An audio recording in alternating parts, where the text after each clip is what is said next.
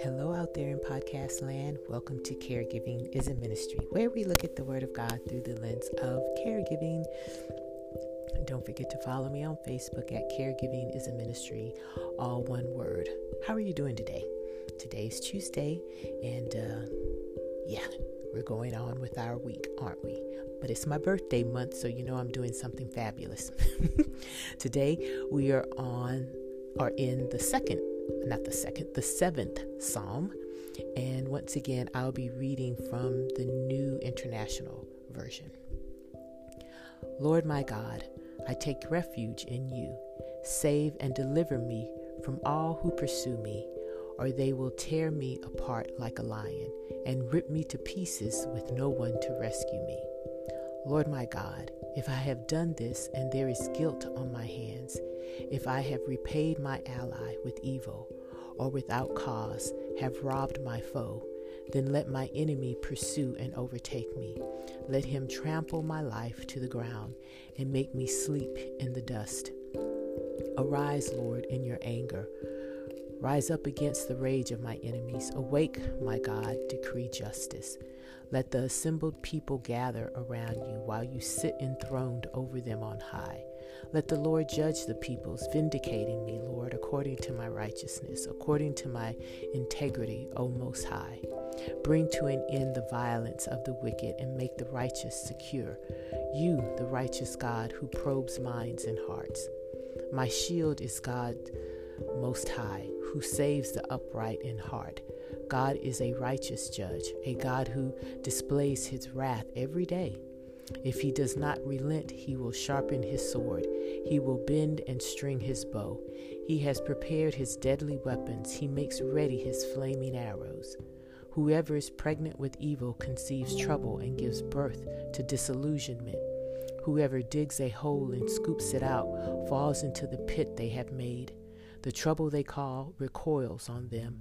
Their violence comes down on their heads. I will give thanks to the Lord because of his righteousness. I will sing praises of the name of the Lord Most High. Okay, there is a lot to unpack here. First things first, though, who do you think is the author of this psalm? Can't hear you. Yes, you are correct if you said David. What I have noticed, and I wonder if you've noticed it as well, is the Psalms that are more personal, and by personal I mean they begin with the me or my. All of those seem to be penned by David. And that's something for us to keep tucked in our minds as we go through the rest of the Psalms to see, if this is David's kind of like signature move, where he starts off the Psalms by saying, my God, have mercy on me. Or, he makes it very personal.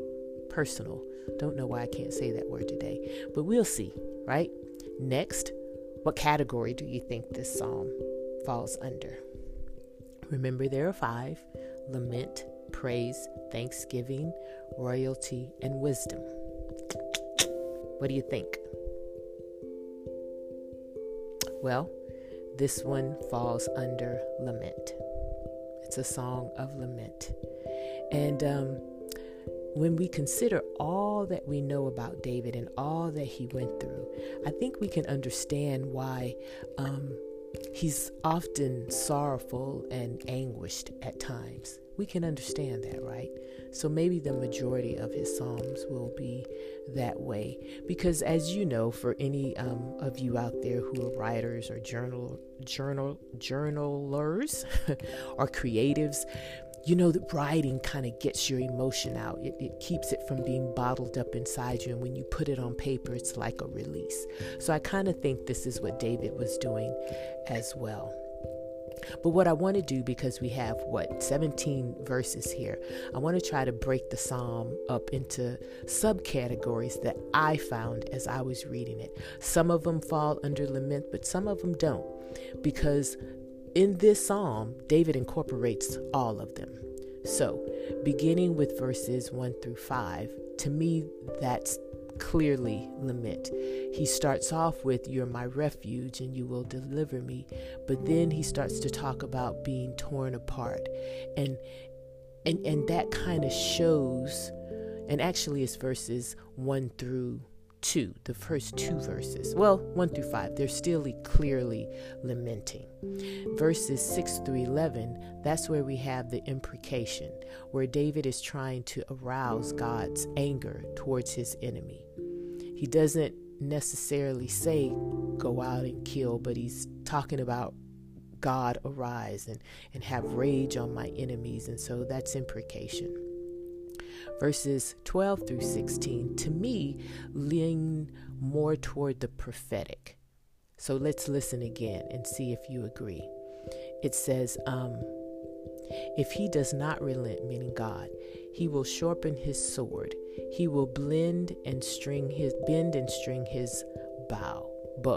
He will prepare his deadly weapons. He makes ready his flaming arrows.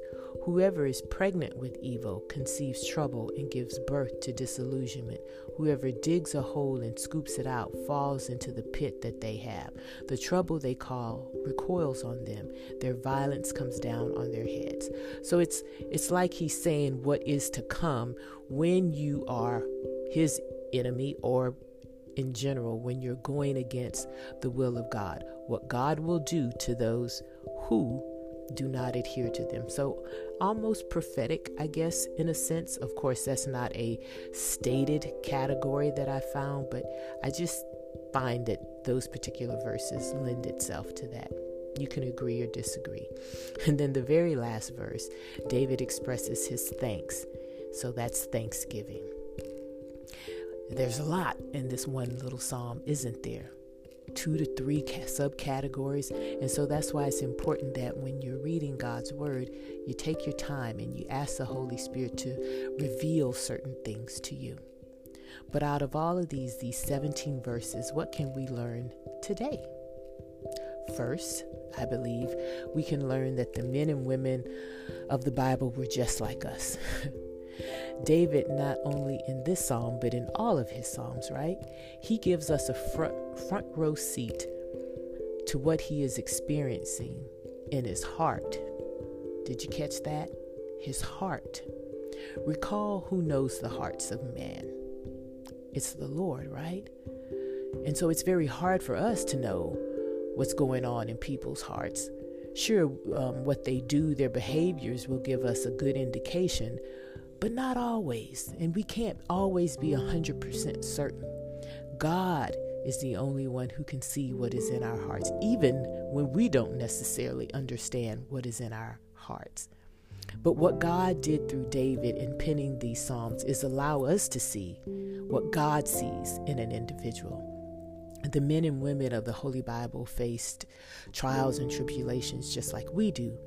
And we get to see how they failed to rely on God and then are miserable, or those who place their trust in God and come out in victory.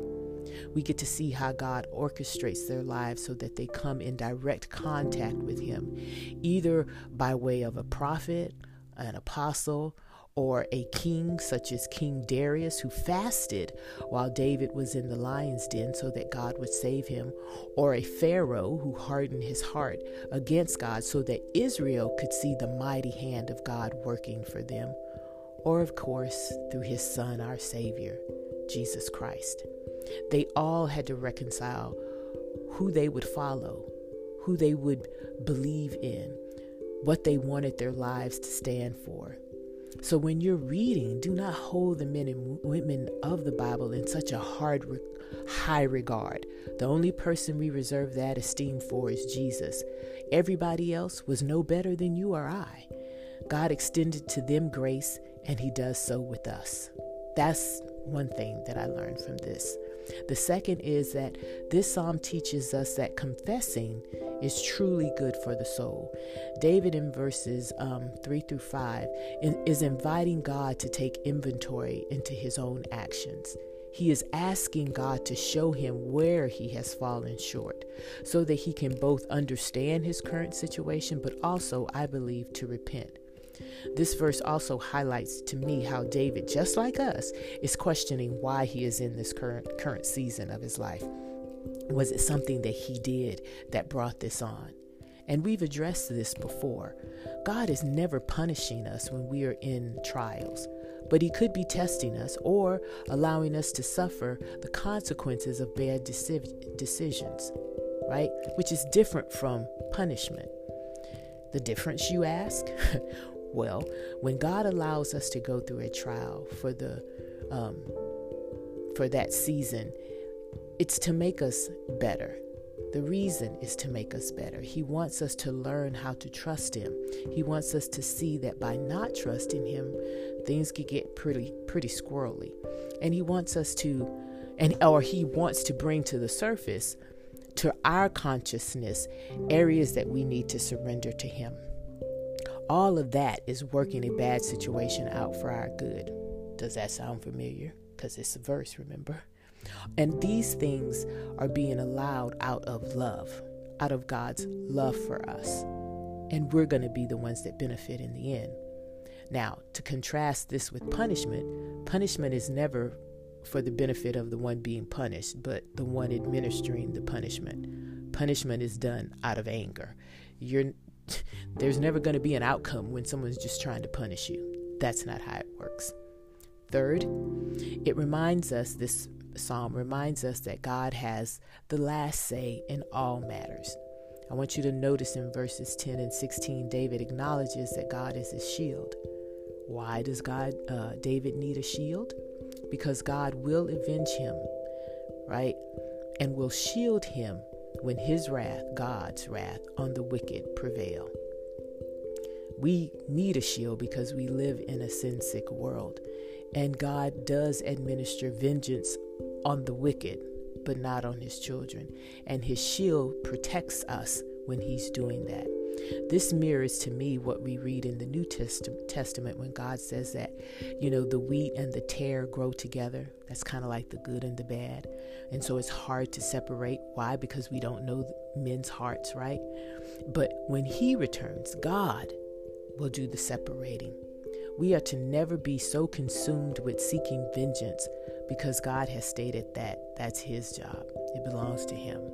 However, we can seek justice, and our justice is always to be an extension of God's love. Fourth, and finally, this psalm shows us that even in the middle of our mess, we need to start with the right mindset. David begins this psalm by declaring where his loyalty lies. Taking refuge in God shows David trusts God. And I want you to think about that for a moment. You're in the middle of a storm, right? Do you run for cover under a carport that has no sides and not so strong of a roof? Or do you run to a cellar that is underground and the door is made of iron? Two scenarios there, right? You would run to the latter because you're definitely going to be safe there. God, as our refuge, is all that we need for protection. He's like the cellar. When you get down there, it's warm. You can have, outfit your cellar with electricity and snacks if you want to, but you're protected. And that is why at the end of David's pleading, verse 17, and at the end of his begging, he gives thanks to God because he knows that God will take care of him. Today, dear ones, I ask that you remember that you do not take God by surprise. Nothing you do or say or think ever catches God by surprise. He made you and he knows you have flaws. That's why he sent his son to bridge the gap, allowing you to enter into his presence where you can gain his wisdom and strength not to go where your natural tendencies lead. I want you to ask God to search your heart and bring to your memory things that you are doing or saying or thinking that do not line up with his word.